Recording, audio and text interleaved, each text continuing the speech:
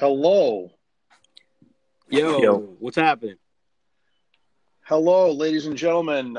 This is Echo Craft, and you are listening to EchoCast. Tonight we have the pleasure of welcoming Mr. Cobra Clutch on the Wee! show. There he is. What's And we happening? also have Mr. City in Ruin, the What's up, bro? sidekick. What's How's it up? going, What's guys? up? Just hanging out, man. Cool. So, before we get started, I just wanted to let you guys know and our listeners know that, this is EchoCast. We talk about music, synthesizers, music in production, music technology, and whatever the hell else we want to talk about. It usually goes down like that. Also, I just want to let everybody know that I am drinking a sparkling ice black cherry. Oh my God, here we go. Sparkling iced black cherry? Yes, sir. I'm trying. Is that like seltzer water?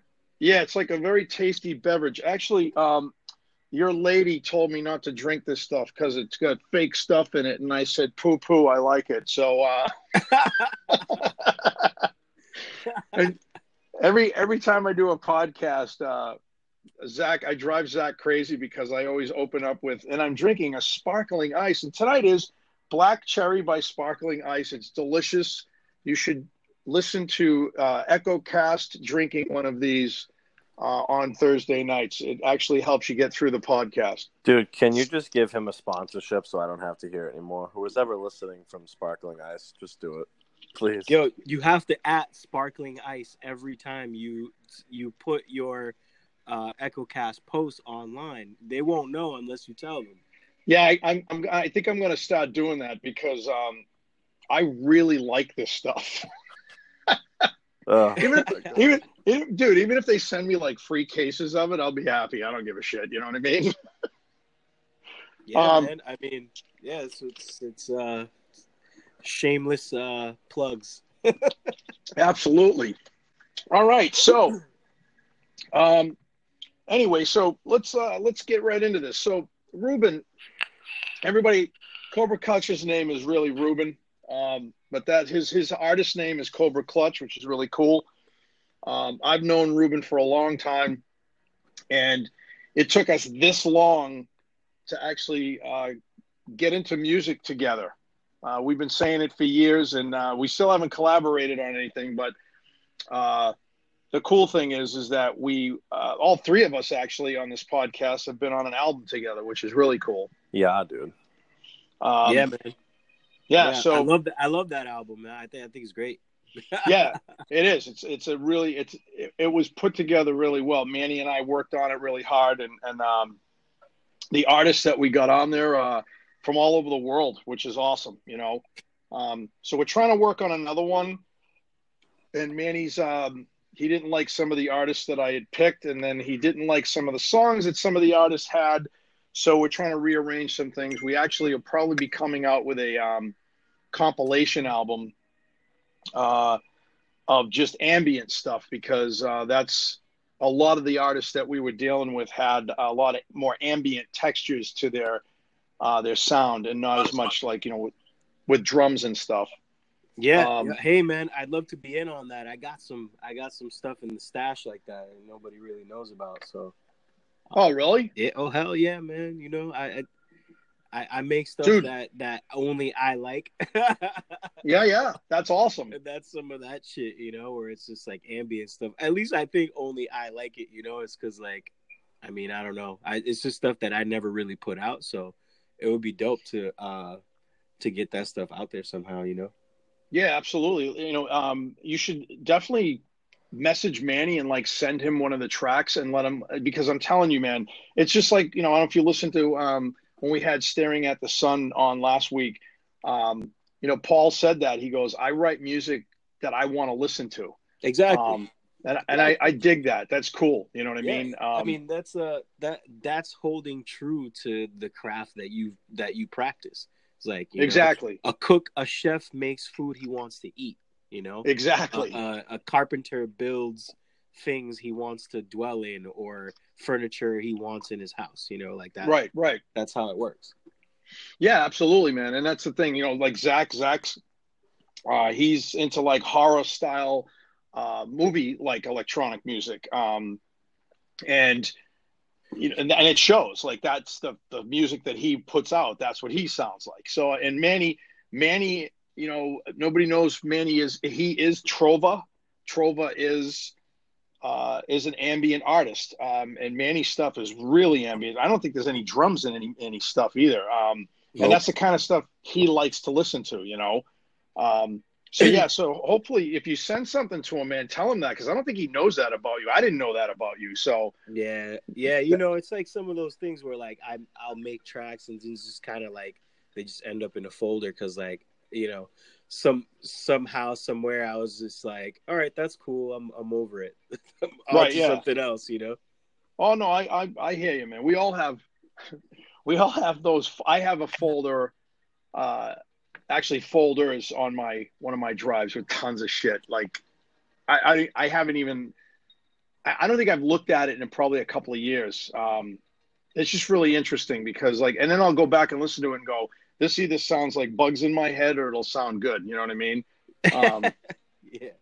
But anyway, so Ruben, let me ask you something, man. What was the first synthesizer you ever owned or drum machine? Oh man. So the first one I ever owned was an Alesis SR16. Oh, damn. And that was the drum machine that Grandmaster Flash used for like some of his songs. And yeah. I heard, you know, I saw it at a store, and like honestly, at that point in time, I wasn't too like tech savvy. So I went there and I was like, I need something that I could like, you know, program some drums with. That's all I really like wanted to try out. So the guy at the store was like, this box right here, you could buy this and then just plug some headphones into it and you're off and running. And I was like, all right, well, that works. So I saved up my little part-time job money and I bought that little drum machine and took it home and was playing it. And I remember one day these girls from school came over with me and they were like, oh, there it is. Yeah, they were like, hey, you're making beats? I'm like, yeah, I guess. And I played it for them and they were like, oh yeah, it sounds like you need some practice. I was like, oh damn. I was like, all right, well, shit. Maybe I did the wrong thing, but I would keep trying this drum machine, man. Oh my god, that's friggin' funny, dude. Here I am thinking like Ruben's on this ride now. He's got the girls checking him out. He's checking out his beats, and all of a sudden the chick just is like, "Yeah, bro, you need practice." You know, it was like an 808 kit with like a kick, 808 snare, and like a cowbell and like some hi-hats, and it was just like, it was probably like awful, like the jankiest drum pattern ever. Because that's awesome. The thing is that I didn't know how to operate the machine. Like when I turned it on and I started to read the manual, I was like, I have no fucking clue what any of this means. Yep. I don't know what quantize means. Like that word, I had a hard time just saying it. Like, yeah, I hear you. I couldn't figure it out. So, you know, and I had friends who were making music, and like, you know, I got introduced to music from through a friend and his older brother who was a DJ, and he, you know, he would amaze me. Like I would watch him on the turntables and be like, man, like I never knew anyone could use turntables and records like that. Like that's like what he was doing was amazing. Like it was incredible. See, that's cool. So I was like, I had no idea that like people were playing them like an instrument, you know? Like I was like, oh man, that's crazy. So he got me into like using my ears more, you know? Like right. I may not have like touched the turntables and like learned how to use them that well at that point in time, but he encouraged me to listen closer to like the things that were happening. Oh, that's cool. So that's why.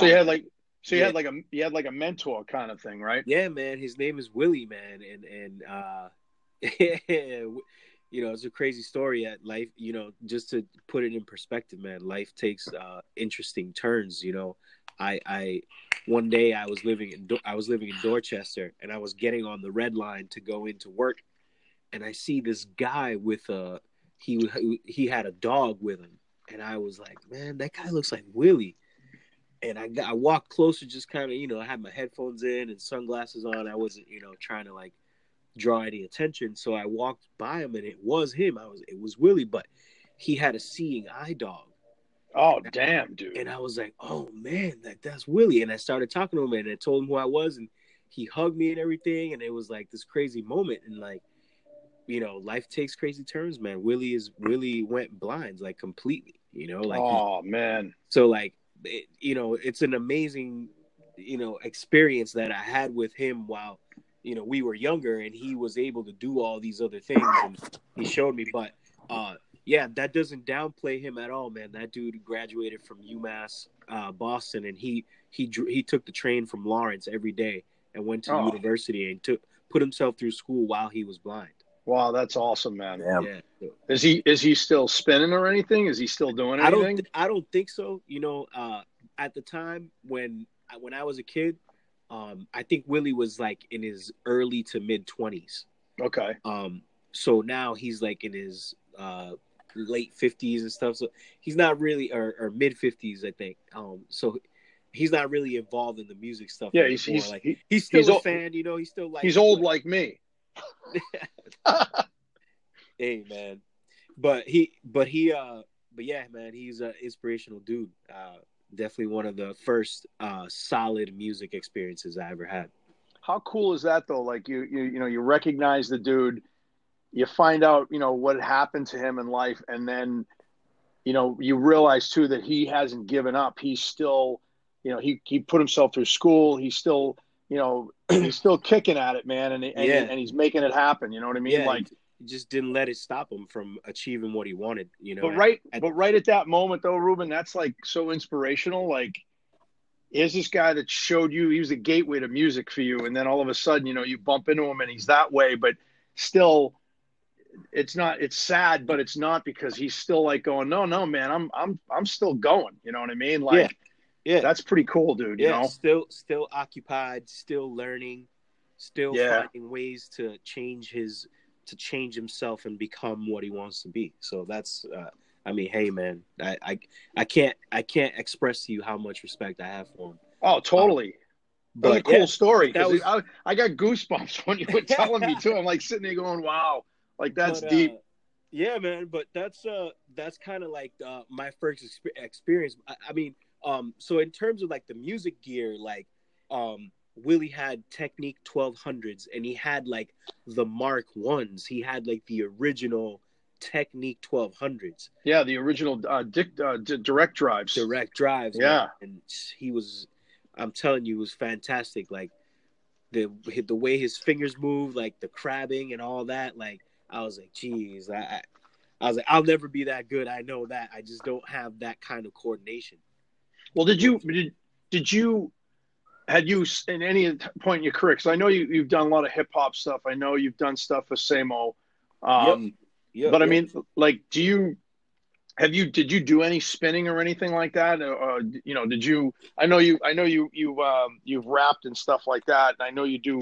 I saw some, I think Shanti was showing me some pictures of you. You went to some kind of, I don't know, it was like a gig that you did, and you had you brought some of your gear with you. You were playing instrumental stuff.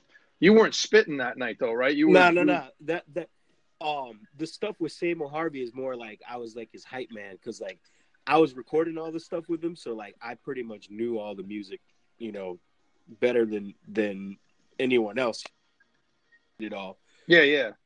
So I was like, fuck it, I'll go with you, and we'll like amplify the presence on stage, you know. Yeah, that's cool. And do that. So that's pretty much what that was with Harvey, and we had a good run. We did some stuff, you know. We did some shows and had some fun, some free drinks and stuff. I mean, it was great. That was good times, you know.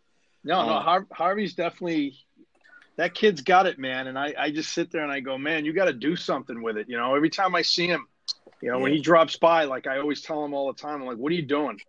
You know? Yeah, man. I mean, you know, the thing with Harvey is like, I know that he's got a catalog of recordings. Like he does. He has like 2 or 3 LPs worth. Like when I say LP, like I guess I'm speaking in like hip hop terms, like 14 track records. Yeah, yeah, yeah. He's got like 3 or 4, you know? Yeah, man. And other stuff aside from that. But you know, like everything is with time. Like, you know, I feel like maybe he doesn't feel like it's his time, or he's waiting for the right moment to do what he needs. Maybe that's it. But in terms of putting it out, I mean, it's not going to take very much, you know. Like I just think he needs to just start packaging it and putting it out and finding the time. You know, we're all parents and we all have jobs. Yeah, and, yeah. You know, responsibilities and stuff. So obviously we have to negotiate those things first. But you know, there has to be a schedule, you know, where you take care of your passions. You know, you have to feed those things. Absolutely. You know, it's funny because I gave him shit last time I saw him. It was a couple of weeks ago, and he got engaged, and I was like, "Oh, you're all done now, bro."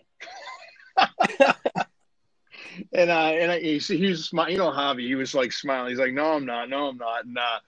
But no, it's funny because, you know, I've been around you guys and stuff. I've always wanted to go see you and Harvey perform, and I never got a chance to. And you know, I know Sebastian had done stuff with you guys in the studio too. And then I was shocked when I asked Sebastian. I said, "So, dude, you want to be on the compilation album?" And he was like, "I don't know, man. I haven't done anything." And I guess he was about to sell some of his gear, and Sarah actually talked him out of it. And Wow. she told him, she said, "No, you need to do this. You need to make music again." And he sent us the track, and I sat there and I went, "Holy shit." And I was like, I go, he does a lot of the stuff that I listen to. And very trance-like, you know? Yeah. And I was like, wow. I go, so he, you know, Sebastian, he's so cool, man. He's like, "So do you like it? What do you think?" I'm like, "Bro, this is amazing. Like, yeah, this is going on the album." Manny freaked out, you know. When Manny heard your track, Manny thought it was cool. He's like, this album is going to be boss. He was like, "This is going to be awesome." Like, because there's so many different styles on the album. Yeah, right. And to me, it represented electronic music. It represented every genre of electronic music. Right. You know, and even Jake's track was funk. He had this whole funk thing going on, man, you know? Yeah, I like that track, man. That track is fire. Yeah, it's cool, you know, and there was just some of the 2 guys from Germany. One guy does all his stuff on modulars, H Noy. And it just blew my mind because a lot of times I hear people doing stuff on modulars and it's just kind of like, you know, kind of like psychedelic noise kind of stuff, you know? Yeah. But yeah, so, you know, the album just blew me away. But getting back to my question is, have you, I know you worked with Sebastian a lot before, but do you guys plan on doing anything again, or? Hey, man, I'm all for it. You know, that's all I have to say. You know, I'm all for it. I've you know, he and I have worked on stuff before. I think the most recent thing that we did together was Samuel Harvey's first album, I believe, in Harvey Uncool. Yeah, that's right. Yeah, there were a couple of tracks that he and I like co-produced on it. And man, that was a lot of fun. That was great. You know, to give you a little insight there. I mean, I've known Sebastian since I think it was 1999 I met him. Oh, no shit. So he and I, you know, I had been friends for a while, and the first time I ever saw anybody making music on a computer was Sebastian.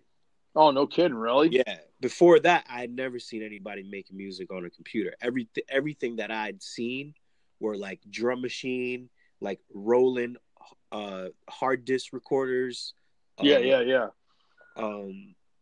like Boss like Boss sequencers and stuff. and Yeah, Boss samplers and synthesizers and keyboards and stuff like that. But I'd never seen anybody make music on their computer, and he was using his computer keyboard as a piano, and I was like, come on, man, this is crazy. that's awesome. I was like, how is this even working right now? But yeah, that was Fruity Loops the first time I Oh yeah, man. Yeah. Yep. Yeah, we Zach and I did a show about, I called it the Fruit Stand, the episode we did, because Fruity Loops has just released finally after literally, dude, like 2 or 3 years of beta its format entire existence, Mac version. Yeah. And I'm like, what's the deal, right? So they finally released it for Apple, and it's I remember a couple of friends of mine using Fruity Loops, and I get to play around with it a little bit. And it was actually pretty cool stuff, man. Yeah, I mean, I know a lot of musicians that use it, and like they use it well. I'm just like, wow. I was like, I used it initially, and I didn't understand how it was. I had a hard time understanding that sequencer, and then I realized that afterward that it was almost like an 808 or one of those old school sequencers with the buttons and the lights that just ran in a line, Yep. And I was like, oh shit, that's what that's supposed to be. All right, well, shit. Yeah. The other thing too is, Zach, do you remember the prices? It was like $100 for like the baseline thing, just to kind of like fuck around with, and then I want to say it was $300 for like the producer and like $899 for like the pro. Yeah. $899, Ruben. $899. Wow. Yeah, dude, it was like pretty high. Wow. The funny that must part come is with like 150 gigs of samples, loops. That must be like the fucking mother load. It's called. I believe it's called. I'll pull it up online here. But the thing about it is, the reason why I asked Zach how much it was too is because I remember Fruity Loops was like free. Yeah, it was free. Like you were dumb to go try to pirate it because it just had a free link somewhere. Yeah, and then it started evolving. Dean I live in an apartment, and upstairs Dean has it on his machine, and he builds his own PCs and stuff, and so he's got Fruity Loops on there. I actually gave him my old K-Rock 5s. Oh, nice. Yeah, he set them up. Well, this guy gave me, Zach freaked when he came over and saw it. He helped me set it up. He gave me a 32-inch gaming. What is it, Zach? It's a display. It's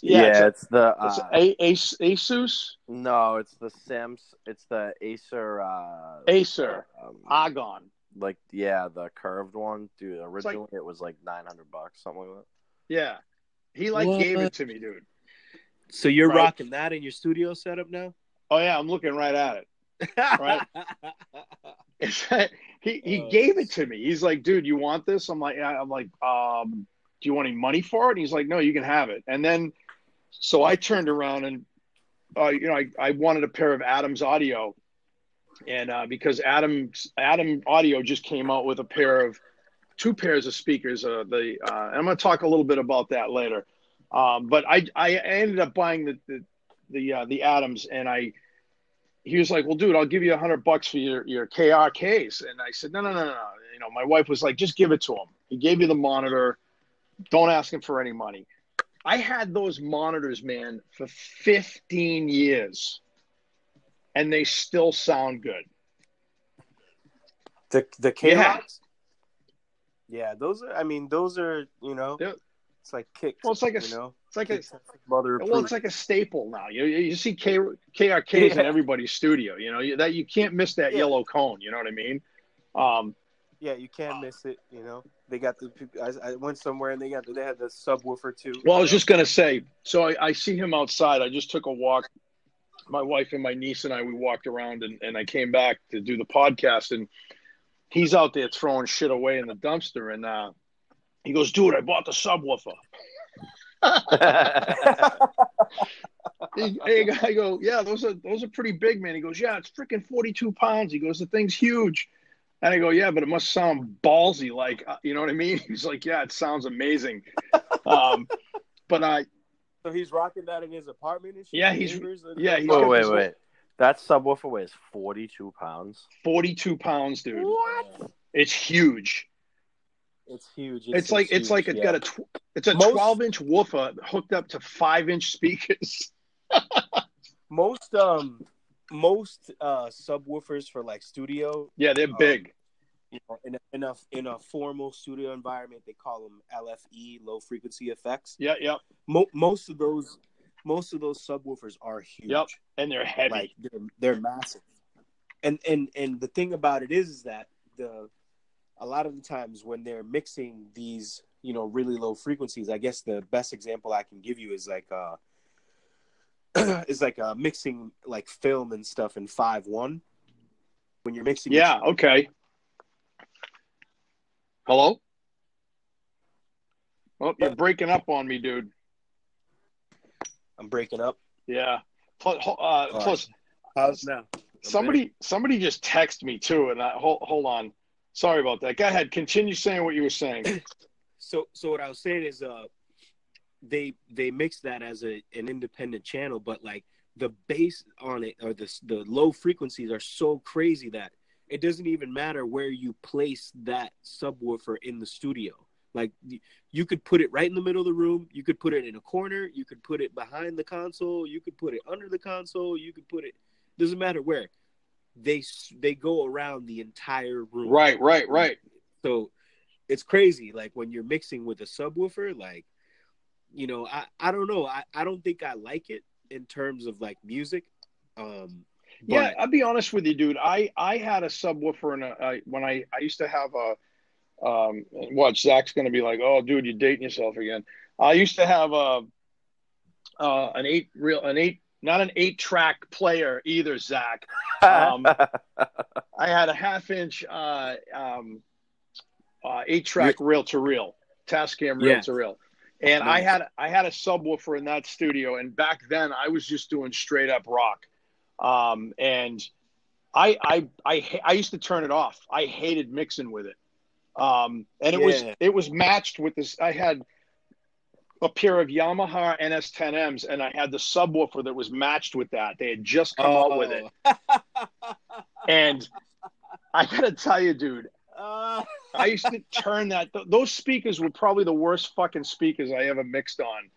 And dude, that's why people love them, because they're so bad. If your mids and your highs sound fantastic on the Yamaha NS10s, chances are they sound fucking great everywhere. Yeah, but I got to tell you, when even though that subwoofer was matched for those speakers, and I quote unquote matched, I used to turn it off, and I didn't master. I don't usually do my own mastering anyway, but I hated that subwoofer. It, especially doing rock and stuff, it cut everything out, and I hated it. And I said I will never use a subwoofer in a studio again. And it just kills me, because there are guys like that do that. These are even hip hop artists, people that I know that mix hip hop, like they love having a subwoofer in a studio. And I don't know, man. Maybe I'll try something different, but with the NS10Ms, it was freaking horrible. Yeah, I guess you have to get used to it. You know, I don't know. I personally don't like it. And you know, a lot of the pro studios that I've been to, I've never seen a subwoofer. Yeah. You know, a lot of the big studios with like SSLs and shit like that. Like, yeah, because I've never once seen a subwoofer, except if it was like a 5.1 room or something. You know, that's different. Yeah, exactly. Right, exactly. If it's like a surround sound kind of studio, but even like mastering, I was listening to this guy on YouTube talking about mastering with a subwoofer, and I'm like, dude, to me that's just, I don't know, overkill. You know, I've watched Manny master, and he even said it. He said he would never master using a subwoofer. You know, because it's just too much. It's, you know, you're really concentrating on where everything's placed, and then how you're gonna, when you're mastering, how you're gonna bring that sound out. You know, and you know, today we had a discussion. Manny and I were talking about the other day. We're talking about how people are mastering for loudness and not for quality. And Yes, it's called the Loudness Wars. It sucks, dude. Like Yeah. because it's almost not pleasurable to listen to music when it's like that. You know what I mean? And that's what I love about when Manny masters stuff. He doesn't master it for loudness. He masters it to bring out the essence of the artist, you know, Right. Which is awesome, you know. But yeah, the Loudness Wars. Did you see that video?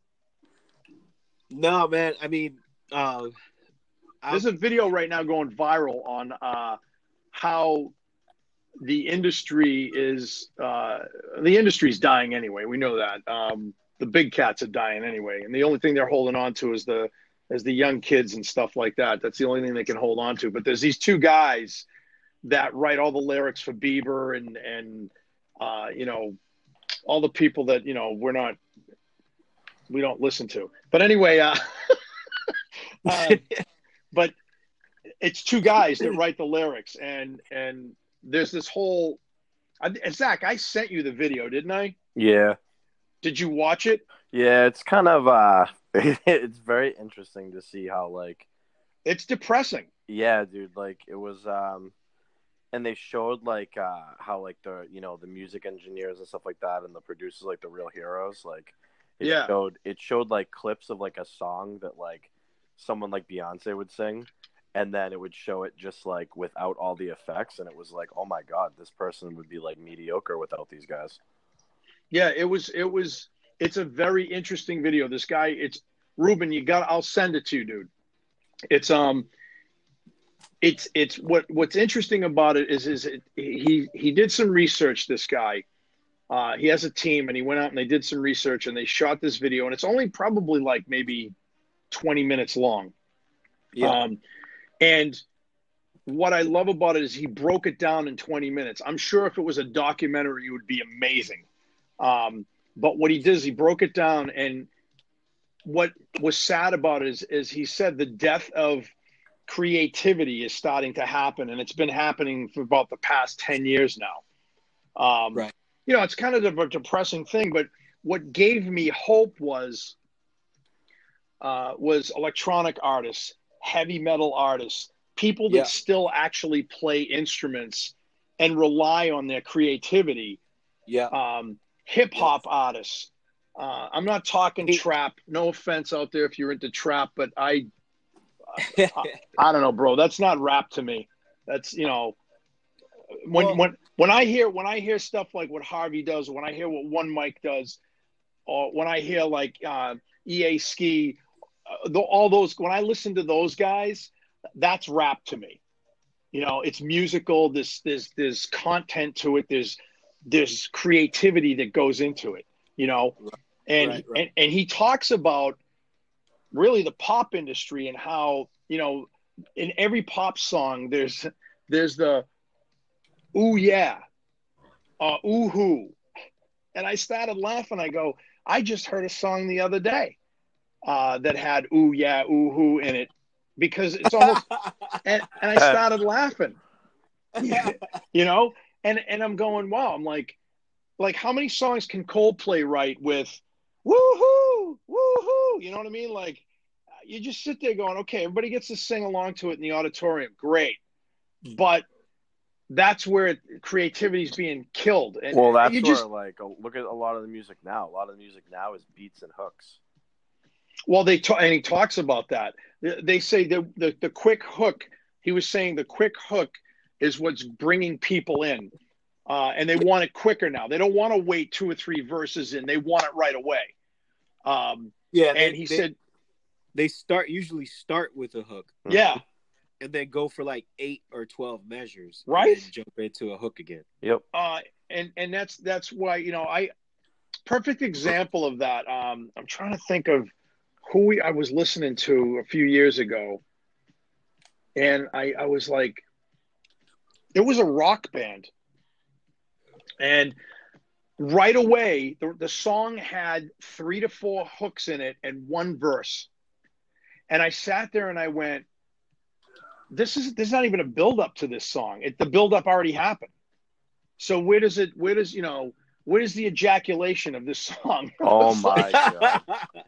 I go, Yeah, I mean, it's like to me, like I when I started listening to music, all of my favorite albums or artists, like what you were listening to was a story with a theme. right, It had a beginning, it had a climax, it had a conflict, and it had a resolution. Like all those things, like just like you were reading a book. yep, That's how I loved listening to music. Now, I mean, a lot of albums are just like a bunch of songs strung together, and then they put a period at the end, and it's over. right. Everybody wants to make an album of all hits. Like every song is a hit. Like I don't see. it doesn't have to be. It's not about that. No, and that's the thing. Like some electronic music I listen to. Like there's two guys that I listen to called Vibersphere, and they're hardcore old school trance, and I like it. And I remember playing it one day, and my manager came over and he said, "Oh, this is one of those songs that never goes anywhere and just goes on and on and on." And I said, "Yeah, it's called trance for a reason." And he goes, "Yeah, but it does the same thing, dude. There's no breakdowns. There's no climax to it." I go, "Well, there is." I said, "Near the end of the song does kind of climax out and then it fades." And he goes, "Really?" I go, "Yeah, well, if you've never listened to it, you can't make that call." Because I took offense to him ragging on the music I was listening to.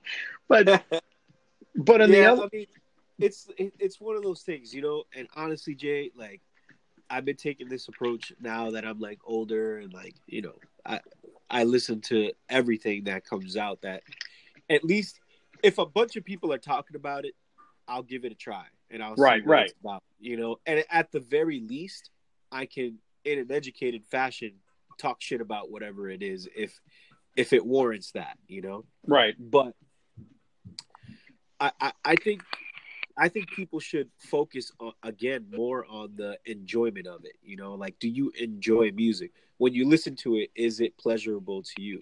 I feel like I spent a lot of time trying to analyze all of the technicalities of like a piece of music or the audio in a movie or, something like to that effect, or the audio on a TV commercial or on a radio commercial. Right. So, like, I spent a lot of time trying to like analyze the technical aspects of it and being like, man, that sucks. And I got to a point where I was like, shit, I don't fucking like anything anymore because I can find holes in it all. Well, I think that, but I think that's the producer in you, the artist in you. I think we all do that to a point. One of the things that, I was having a discussion before with somebody was, have you ever listened to music? Like, I think the art of listening to music has died.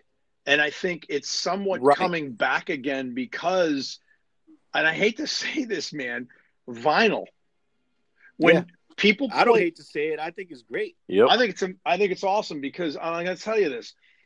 When I was growing up, all I had was vinyl. Okay. And what we used to do is we would sit down, and my mom and dad had this big giant wooden RCA console sitting in the hallway of our home. And I remember, getting an album. It was either my sister's or, I would borrow an album. And I was just a kid. I was like 12, 13 years old. And I was just starting to get into like rock, you know what I mean? Like really getting into it. And I remember putting on an album, opening up the thing, putting it on the turntable, taking care of it, didn't want to scratch it, put the needle down, sat on the stairs, okay, and looked at the album cover and listened to the music. And there was also a mystique about it. There was this mystique about the band, the mystique about, what were they really like? What did they do? How did they do this? I wasn't technically savvy enough to understand recording and how they did things. Yeah.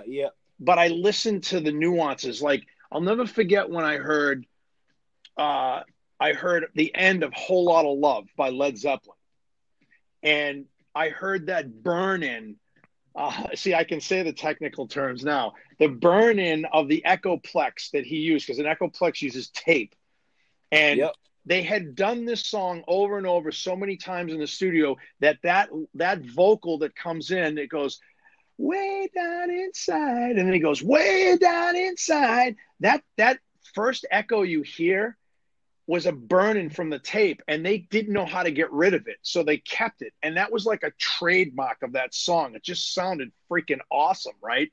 Yeah, And a happy accident. Yep. it was a happy accident. And I sat there and I was like, wow, that's so cool. Like, the art of listening to music isn't just putting on a radio station and, bopping. What I've been doing lately is I have a bit of a drive when I drive to work, and I put music on and I listen to it.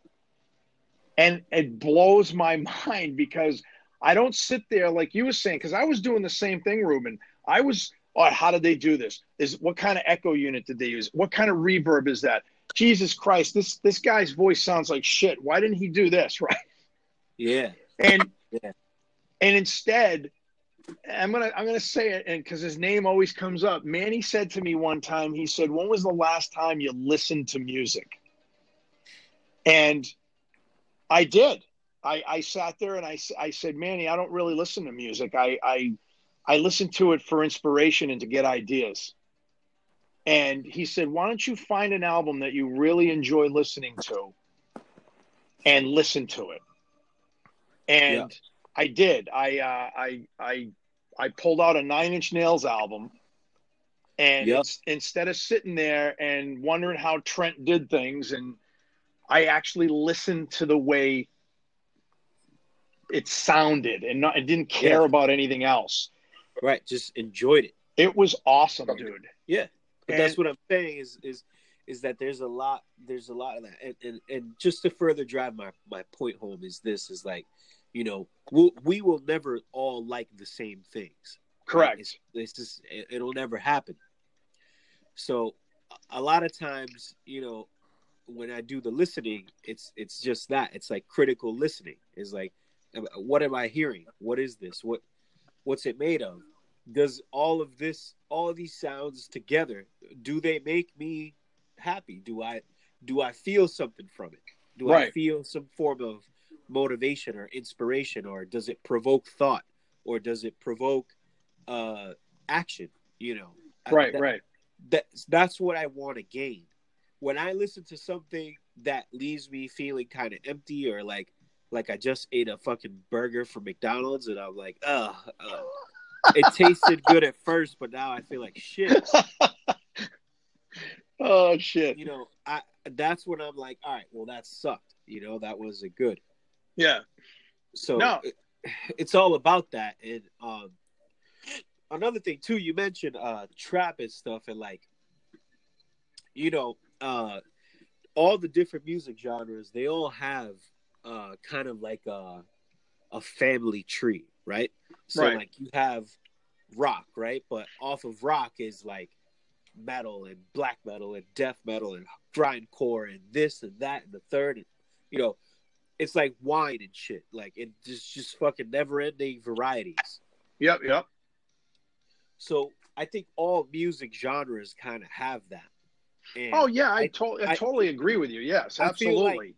I feel like this. I feel like the ones that stray further away from using the core pillars of that genre, sometimes it feels watered down, right? Because they don't have the raw meat and potatoes that you need to carry that same genre forward. Right. So like, if a guy put together a metal band and he's, they're crushing fucking crazy blast beats, but then like an R&B singer starts singing, you're like, nah, wait a minute. That'd be interesting.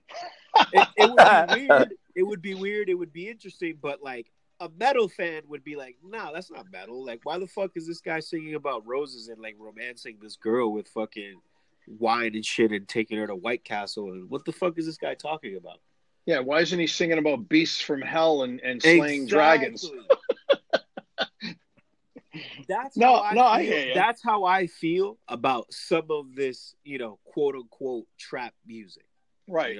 or some of this like quote unquote like pop rap or pop anything really. Well, first of all, I hate the term pop because they put things in front of genres like punk It's and not call a, it it's pop. to me is not really pop a genre punk. of music. What it's is just what? It's not No, really go a ahead. genre of music to me. To me, it's like a method of selling something. Thank you. It's not a. It doesn't really feel like, all right, cool. Like you're a pop artist. Like what does that even mean? Right. Doesn't it mean popular? That's an adjective that describes something completely different. Exactly. It doesn't describe your musical taste. I don't understand. But see, unfortunately, in this world that we live in with genres, and you like even you when you mentioned all the metal stuff, there's so many different genres of metal. Yep. What I call metal, the metalheads of today call that classic rock. Yeah. Right. It's like, but I gotta remind them like all the time, like a lot of people that I work with too, they'll be like, oh dude, that's not metal. And I'll be like, no, that is actually the godfather of metal. Like that's where metal got its fucking style from. So exactly. Show some fucking respect for it. Exactly. And like, it's funny, like pop, for instance, like you hit it right on the head. Pop means popular. It's all this is. It's just an abbreviation. And when somebody talks to me about pop punk, and I look at them and I go, "Do you understand what you're saying?" That's an oxymoron, because punk is against the establishment. It's against everything. That's the reason why it merged its ugly head back in the late 70s and early 80s, because with the Sex Pistols and stuff, because it was like giving the rest of the world the finger and telling them to go fuck themselves. That's what punk is. Now you're telling me that there's pop punk. Oh, so it's popular to be against the establishment. Yeah. Which is ludicrous. Right. Well, because now a lot of music is just focused towards people rather than like people being drawn to the music, Absolutely. And that's, to me, that's just kind of sad, because I feel like a lot of the genres of music, like even like Ruben was saying, like the Pillars and stuff, like I feel like people genuinely flock to like a specific style, or like for me, like I'm Mikey. I talk with Mikey every day, and I'm a huge hip hop head, and I talk with Mikey about all these things, and then I'm drawn to music because of like lyrics, or I'm drawn to it because of the way it makes me feel, and I feel like that's what the music industry did wrong. Rather than having artists be completely free, make the music that they want to fucking make, and then have people go and be like, oh my god, that sounds awesome, and flock to them. They're now with all these crazy subgenres, they're saying, oh, well, the industry's like, okay, we're going to do this, and push it in this direction. And then we're going to target a people rather than actually like having an influence. And that's. Well, why? But so to wrap that up is the reason why that's done in the industry. And that's why the record industry is slowly dying. I mean, Trent Reznor even said it. And it's not just because of this reason. The reason also is streaming and digital music and things like that. The record industry died a long time ago. Yep. But the thing is record companies do one thing. Because they're a company, they need to turn a profit. They need to make money. Yep. And that's what they're interested in. They're not interested in, how creative you can be. Which is fucking mind-blowing to me, because if you look at it from like a profit margin, artists and companies generated more money when it was physical than it is streaming, because person to person, there's more money to be made in individual sales. Well, because streaming is a joke, dude. Yeah. You can stream anything. Yep. You know what I mean? But I mean, that's what I'm just saying. Like, part of it is also, the way the record industry went was like, they grabbed on. All of a sudden, they realized that the big talented artists that were around in the day, they're all getting older.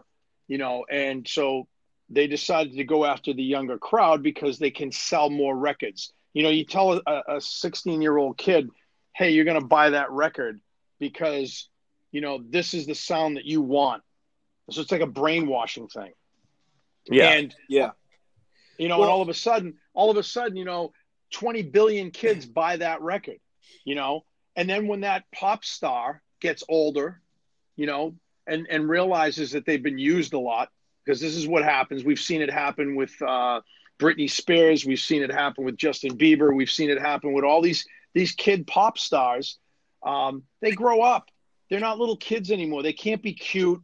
They can't sing songs about baby, baby, baby anymore because they usually have families. And you know what I'm saying? Like, it all comes down. And a lot of them lose their brains too, because they're surrounded by people telling them how great they are all the time. And then all of a sudden that all stops. Mm-hmm. And the record industry goes, you know what? This guy's getting older, man. We got to start looking at somebody else. Look at like people like, and it even hurts me to say his name, Tekashi 6ix9ine, and anyone listening that likes him. I mean, that's cool. I don't even know who that is. It sounds like want to know, Jay. Wait. It sounds like a guy that I would use to play Shinobi with. You know what I mean? Sounds like a Pokemon. Yeah. But just to give you an idea, Jay, he's got Squirtle. Yeah, he's got 69 tattooed all over his body in all different forms. Oh, I've seen pictures of that asshole. But what I mean by that is no one is selling his music. They're selling his image. They're selling, well, he's an oddity, dude. Exactly. All these kids need to be like, oh, look at how gangster he is. Oh, look at how hyped he gets. And I mean, granted, don't get me wrong. Like, if I listen to Tekashi, which I don't, but if it's ever on, I'll grant it. I'll be like, oh shit. Like, I just want to go fucking throw something. You know what I mean? Like, it definitely gets you hyped. But it's it's awkward to me that we're selling an image like it's a model or a mold rather than selling a talent. It just doesn't make sense to me anymore. What I'm going to say to that is, I think that it's been that way for a long time in terms of selling an image. Mm-hmm. Yeah, absolutely. I think that in hip hop itself, there was a time where you had to have you had to have some skills when it came to either rapping or producing or DJing or breakdancing or doing something hip hop related. Yep. Right? Now, it doesn't matter if you can do those things or not. Yep. Right? It's almost like, all right, cool, you got the job. Forget about the skills. We'll just fucking train you and you'll figure it out as you go. Yeah. Right. But put these clothes on and dye your hair and get all your friends to come out to the show and stand on stage. Yep. It's people try to argue that those are different skill sets. And while they might be, I just think that they're aside from music. So who the fuck cares? Yep. Right. It's aside from music. I want to hear good music. I don't want to hear someone saying Gucci 75,000 times in a song. Well, I mean, that's no, he's right, dude. And that's no, trust me. And I know we strayed off from you, Ruben. I know we kind of, because this is what happens on my podcast. We go in all different directions. It's all good. I mean, they're all themes that we're passionate about, as people who practice the craft and try to perfect it, that's usually how it is. I mean, and there's the other side of the coin. Yeah, maybe we're not millionaires off of music.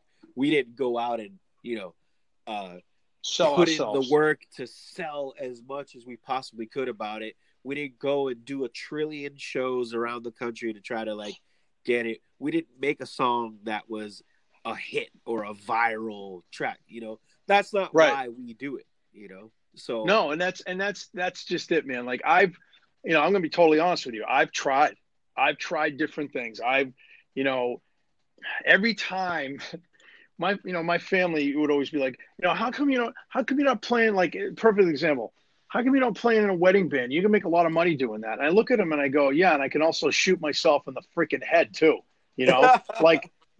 And no offense to anybody playing in a wedding band, you make a lot of money. I know guys that play in cover bands and they make a lot of money. I did it. One of my best friends has a wedding DJ business with like 8 DJs, and they're booked the entire fucking year. Like these guys don't stop. And they make money. They make shitloads of money. But the thing is, you sit there and you go, okay, and I did it. I did the wedding band thing. I did the cover band thing, but I was dying inside because I wanted to play with guys that could write. And the interesting thing about guys that create.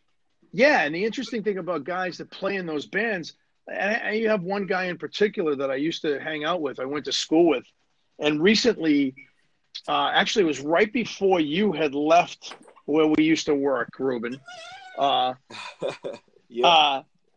was doing an open mic night, and I was playing with a cover band, and I went to high school with this guy, and I asked him one time, I said, hey man, you should come into my studio. We should write like a couple of songs and stuff together. And this guy had an amazing studio of his own above his garage. It was gorgeous. Console, the whole 9 yards, right? Nice. Yeah. But here's the killer. This guy was recording. He was recording Beatles songs. What? Yeah, bro. Like I sat there and I went, wow, you got all this gorgeous equipment, this beautiful space. He just bought an electronic drum kit. And he was recording Beatles songs, and he was recording, demos and stuff also for his band, so he could shop it around and get gigs, for his cover band.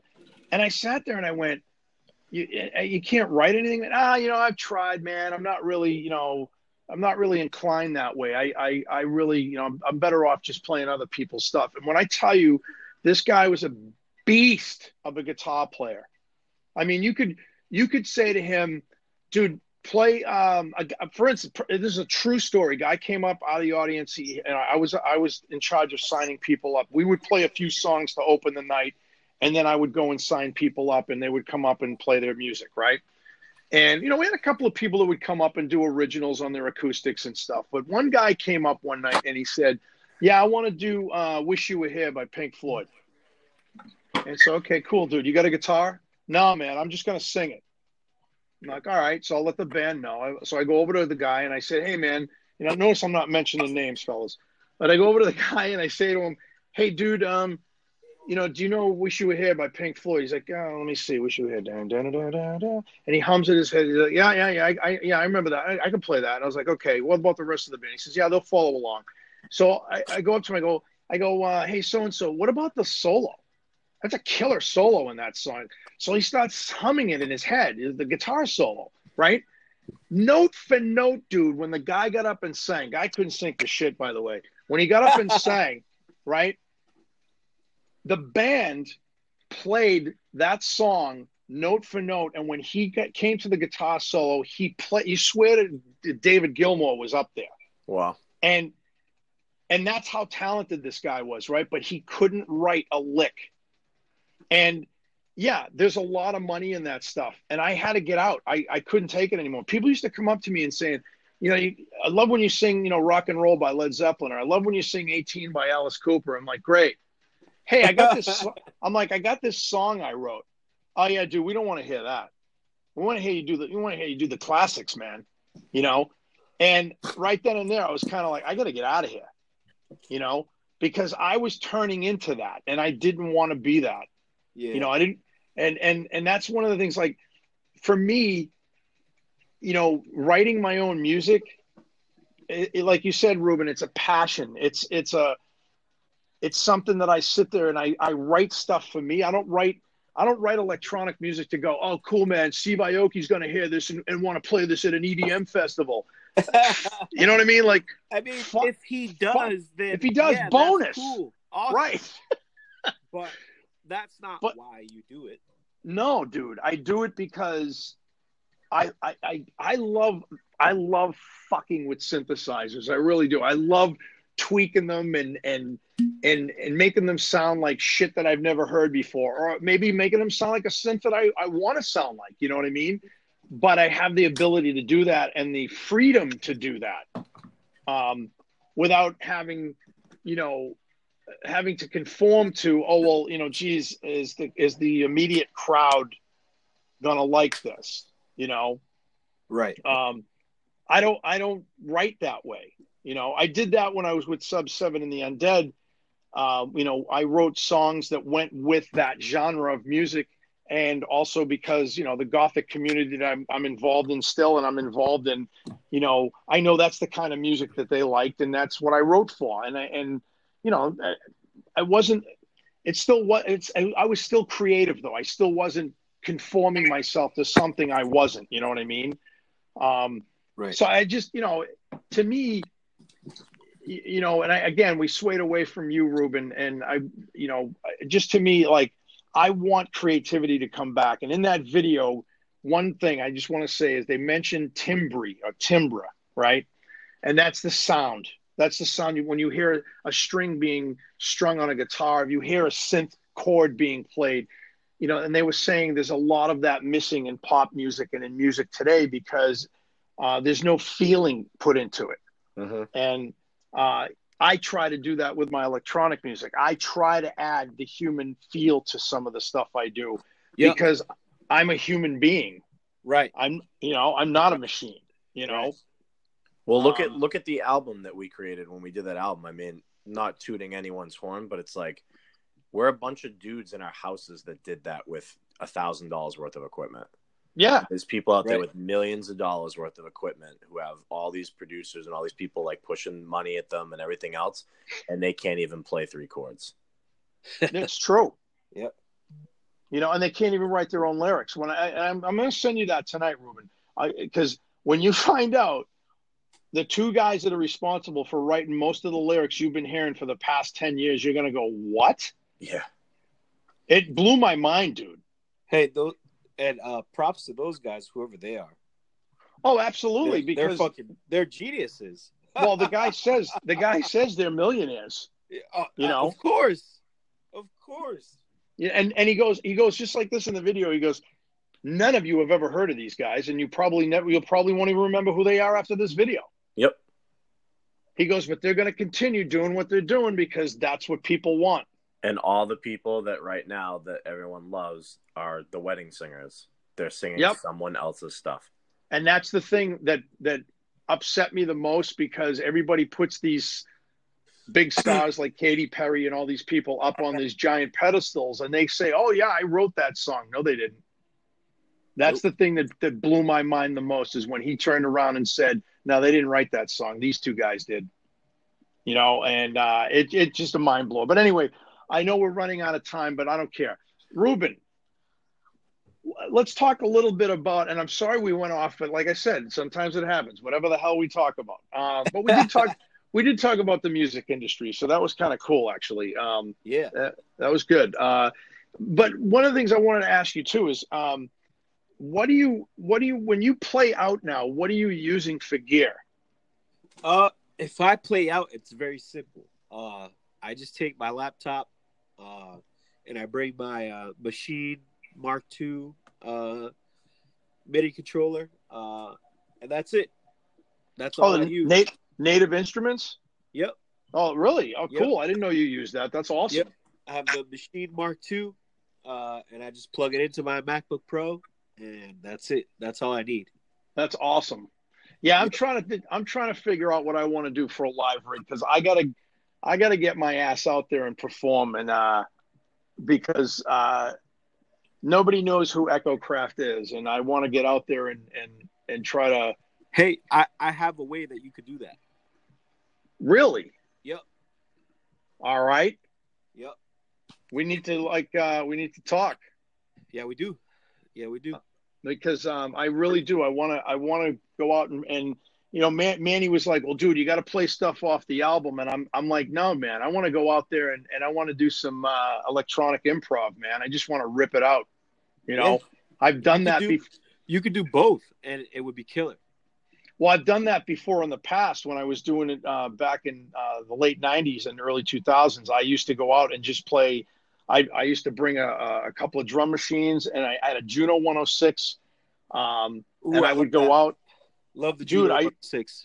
Oh, it's one of my favorite synths, man. And I would go out and I would perform live. And what we did was we recorded the stuff live to DAT, and then we had a CD burner right there. and we would burn CDs and hand them out to people Wow. right after the show. That would blow people's minds right now. It was They'd be cool, like, man. They'd be like, "Yo, what the fuck? You just did that?"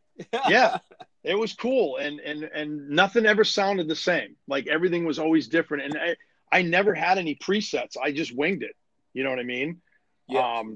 So I would love to do that again because it was fun. And then the best part is back then there wasn't a whole lot of it, and today it seems like electronic music is, it seems to be more alive than it ever has been, I believe. You know, Yep. I'm finding bands on Spotify, man, that are freaking me out right now. Like I'm going, holy shit, this is amazing. You know, like, but anyway, yeah. So that's what you're using live. Yep. And what do you got for a studio setup? Same thing, or you got a little bit more, or? Yeah, I got a little bit more. I have that. Right now, I mean, it's pretty minimal. The one synthesizer that I have is an Alesis Micron. It's like I got one of those. Oh, those are cool. And that's it. I mean, and for synthesizers, that's it. So I have the machine, I have that, and I have my trusty, rusty MPC 2000 XL. Nice sampler. So sometimes I chop on that, like I mess around with samples on that. It has a different feeling than the machine. But with the machine, that's classic, dude. Yeah, for sure. No, but dude, that's what, like, I have a guitar, electric guitar. I got electric bass. Oh, no kidding. Yeah, I just when I want to rip some chords on that, I do that. But that's very cool. But that's it. You know, pretty minimal. I have some event two TR6s monitors. I've had them for a long time. They're still I was gonna say, man, the event speakers, those are solid speakers. Yep, they're pretty good. My interface is a Focusrite Sapphire USB. Yes. Got a couple hard drives. That's it, man. I mean, it's pretty minimal, and I like it because I can take it with me. You know, yeah. To go somewhere, you know, minus the speakers and all that. But the three of us are Focusrite guys. Yeah, I love Focusrite. To take Focusrite with me is nothing. To take the Micron with me is nothing. My machine and my laptop fit in my backpack. Like, see, that's awesome, man. I don't really have to do too much, you know. Yeah, see, that's my problem. I'm trying to think, like, do I want to go minimalistic? Do I want to just bring a drum machine and one synth? And if I was to do that, I'd probably bring like the TR-8S and a mini Loog, and that's it. Hey, I was just about to say that because I know you got the mini Moog. So I was like, just take the mini Moog and take something else, maybe like a drum machine or a sequencer or something, and then you're good. And my laptop, because I do. The only thing I need is, I was actually thinking about later on picking up a small Sapphire unit just for an interface. You know what I mean? Yeah. But the other thing is, I freaked out Manny. I actually have a 7-disc CD burner tower that I got back in the day with my band. I've only used it a few times. Test it out, man. That'd be dope. Oh, no, it works, because I actually burned some discs for Manny to send to the Grammys. And I literally, this thing burns 7 CDs in 4 minutes. What? Yeah. So I could literally bring this thing with me, set it up on a table and go, so you want a copy of the show? You know, like, a lot of people are like, oh, who listens to CDs anymore, man? I'm like, bro, there's a lot of people that still buy CDs. Hell yeah. You know? Hell yeah. You know, I keep telling people that are into vinyl, I keep telling them, you wait, man, CDs have come back. Well, tapes have, you know, tapes are coming. Hey, I've been seeing people putting out cassettes a lot. Yeah, man. Tascam made an announcement last year that they started building. They started building 2 new cassette decks. Yep. And there's I'm like, a couple companies with them out now, isn't there? Yeah. Yeah. And Marantz is still building them. I'm sitting there going, well, why not, man? Why not have all the medias? Like I said, vinyl was awesome. It still is awesome. I love walking into Newbury Comics now, and there's a whole vinyl section. Like, huge, Yeah, So, I mean, I go to the deep dark vinyl dungeons to find what I need. oh, hell yeah. Yeah, man. Hey, there used to be a place in Boston. What was it called? Looney Oh, Tunes. yeah. Is Looney Tunes still around? Uh, I think the one by Berkeley closed. Oh, man. That's the one I used to go to. Yeah. Wow. There's a That's bunch. a bummer. Though. There's a bunch. Hey, in Lowell, there's one in Lowell. That's awesome. Really? I know there used to be on Route 1 in Saugus, Rocket Records. I don't know if they're still around, but I used to go in there. Lowell, the one in Lowell is in a mill building. It's called Vinyl Destination. Oh, that's cool. Yeah, That's really awesome. cool. Yeah. I wonder if Stella knows about that place. He probably does. Oh, I'm sure. Probably does. Dude, he has Spidey sense with that shit. Yeah, Place that's true. called Mill Number 5. Mill number 5. Oh, that Yeah. sound. I want to check that out. That's cool. Yeah. I'm afraid to get into vinyl again because it's like getting into modulars. You get Dude. sucked in. You're Dude, like, I love it. Dude, I I bought love that thing that Joe Stella told me to buy, like that turntable for vinyls. I bought a bunch of vinyls. I haven't done it yet, and I regret it. I need to get it set up. Hey, yeah, you do. My 3-year-old daughter can play records. Really? Yep. She's I heard adorable, the hardest man. part is setting up the needle, right? Like Yep. balancing it. That's how she does it perfectly. Puts the Wow. record on, puts the needle on, hits play. She And then got it. Then she's off dancing because I've seen videos of her dancing. It's hilarious. Yeah. Hey, she was playing guitar today. Oh, no, really? Yep. That's all. I saw her. Shanti showed me a video of her playing the congas or the bongos when you guys had that had a bunch of musicians over, and I was like, Yep. that's so funny. That's awesome, though, dude. I love little kids getting into music. I think it's the coolest thing. Yeah, she loves it, man. She loves That's awesome. She's adorable, anyway. it. Thanks, man. Thank you. But listen, man. We've gone over 20 minutes, but hey, que sera, sera. But if anybody, Ruben, how can people get to hear your stuff? Do you have anything up on SoundCloud or anything like that? Yep. SoundCloud and Bandcamp, it's all Cobra Clutch. So With a K. With a K. So it's Cobra with a K. K-O-U, and Clutch with a K for sure. Yeah, there you go. Yeah, cool. And it's the same handle at every social media, YouTube, everything Cobra Clutch. Awesome. You got a YouTube channel? Yep. Oh, cool. I didn't know that. I'm going to check that out. Yep. It's just got a bunch of stuff I like on there. I haven't posted any of my music on there, but it's just you can go on there and check out the stuff that I follow. It will. Yeah. All right, cool. Yep. No, that's awesome, man. So listen, everybody, it was a pleasure, Ruben. I really enjoyed our conversation tonight. I really did. That was awesome. And I'm going to try to get more people on here every week just to keep things alive and going. And because I'll tell you, this is probably the coolest thing I've done in a long time. I really get off on it. And also, I just want to give a shout out, and I should have done this at the beginning, to Mr. Tom Feeney for creating the new EchoCast logo. Nice. Which Tom, I asked him today if he could create that logo for all of my social media and media websites. So I should be having some new facelifts done on those pages. So, but it is called EchoCraft, but this show is called EchoCraft Presents EchoCast. And you can get us on Spotify, Apple Music, you name it, man. We're out there. I can't go through all of them. I'm like, I can't even bother right now. Just look up EchoCraft, and it's Echo and Craft with a K. And again, thanks everybody for listening. Thanks for tuning in. Mr. Cobra Clutch, thank you very much. Yeah, my pleasure, man. Thanks for having me on. Yeah, it's absolute pleasure. And my friend, I called him my little sidekick last week, and I apologize. Oh my God. That's very demeaning, Zach. I apologize for that. But City in Ruin, you can check out his stuff on Spotify now. His Spotify page is up. And you can also check him out on the compilation album, as well as Cobra Clutch, called Earth Transmissions on TMP Records LLC on Spotify, Apple Music, Bandcamp, and Pandora, I believe. Yep.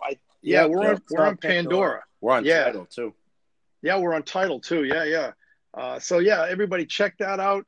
Please stay tuned for next week. We're going to have somebody else on. And again, this is Echo Craft and the rest of the crew saying peace. Well, Thanks, guys. All right, man. Peace. Good night.